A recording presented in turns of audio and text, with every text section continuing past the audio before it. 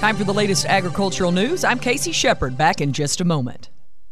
John Fenderson is Bear Westbred's Wheat Technical Product Manager for the Southern Plains. John has some great advice as you think about pulling into the field with your planter. You know, you can't grow a crop on fresh air and sunshine. I sure wish we could. But one thing to consider is if you did not have a good crop this year, if you had a lower than normal crop, but you fertilized somewhat like you normally would, there's chances are you do have residual nutrients out there, those key things, the N, P, and K, and particularly the N. If you've got a pretty good amount of N out there when you soil test, you may be able to get by without putting down any pre-plant N or any early season N. But I certainly would not recommend that growers try to skimp and not put down a starter fertilizer of some kind to get that crop off to a good start. Thanks, John. Learn more about Westbred varieties by going to westbred.com.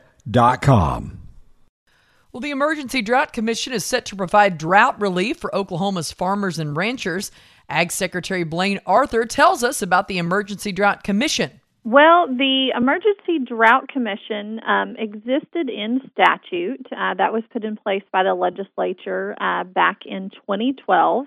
And during this legislative session in 2022, the Oklahoma legislature directed $3 million to that Emergency Drought Commission fund, but the Emergency Drought Commission itself does not stand up and do their work unless the governor of the state of Oklahoma declares that that commission can meet and act. And so the governor's executive order is saying, because of this persistent drought that we have seen across the state, that now the Emergency Drought Commission can meet, and those dollars that the legislature directed to that fund can be allocated out across the state of Oklahoma. Throughout this process, Arthur said she hopes to look at some options that will provide long-term solutions for producers. My focus, I think, certainly will be on water.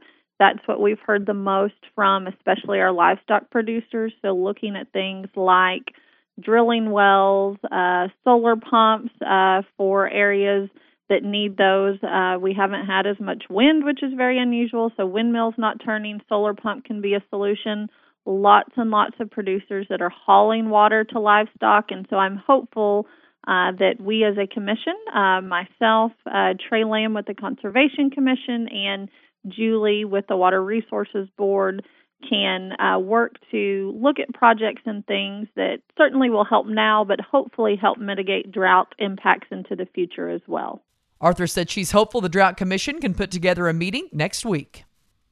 Well, Golden Harvest released new data that highlights how extreme weather conditions across the Midwest, such as intense heat, drought stress, and other environmental factors, indicate corn harvest is likely going to be highly variable in 2022.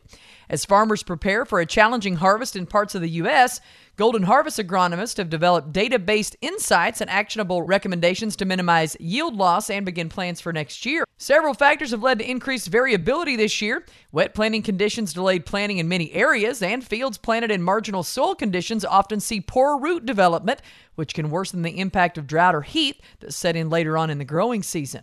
To manage variable conditions during the harvest season, Golden Harvest agronomists recommended scouting fields to determine the optimal time for harvest and begin planning for next season. You've got farm news on ROAN. Hi, my name is Kristen, a dairy farmer from Oklahoma. While many things have changed in the years, one thing remains. Dairy farmers are still dedicated to providing the safest, most wholesome, and delicious food and beverage for my family and yours. This commitment makes the farm a great place to be. I wouldn't trade my job for anything else. Join me and celebrate all things dairy this National Dairy Month. Learn more about local dairy farms at dairydiscoveryzone.com. That's our latest farm and ranch news. I'm KC Sheperd on the Radio Oklahoma Ag Network.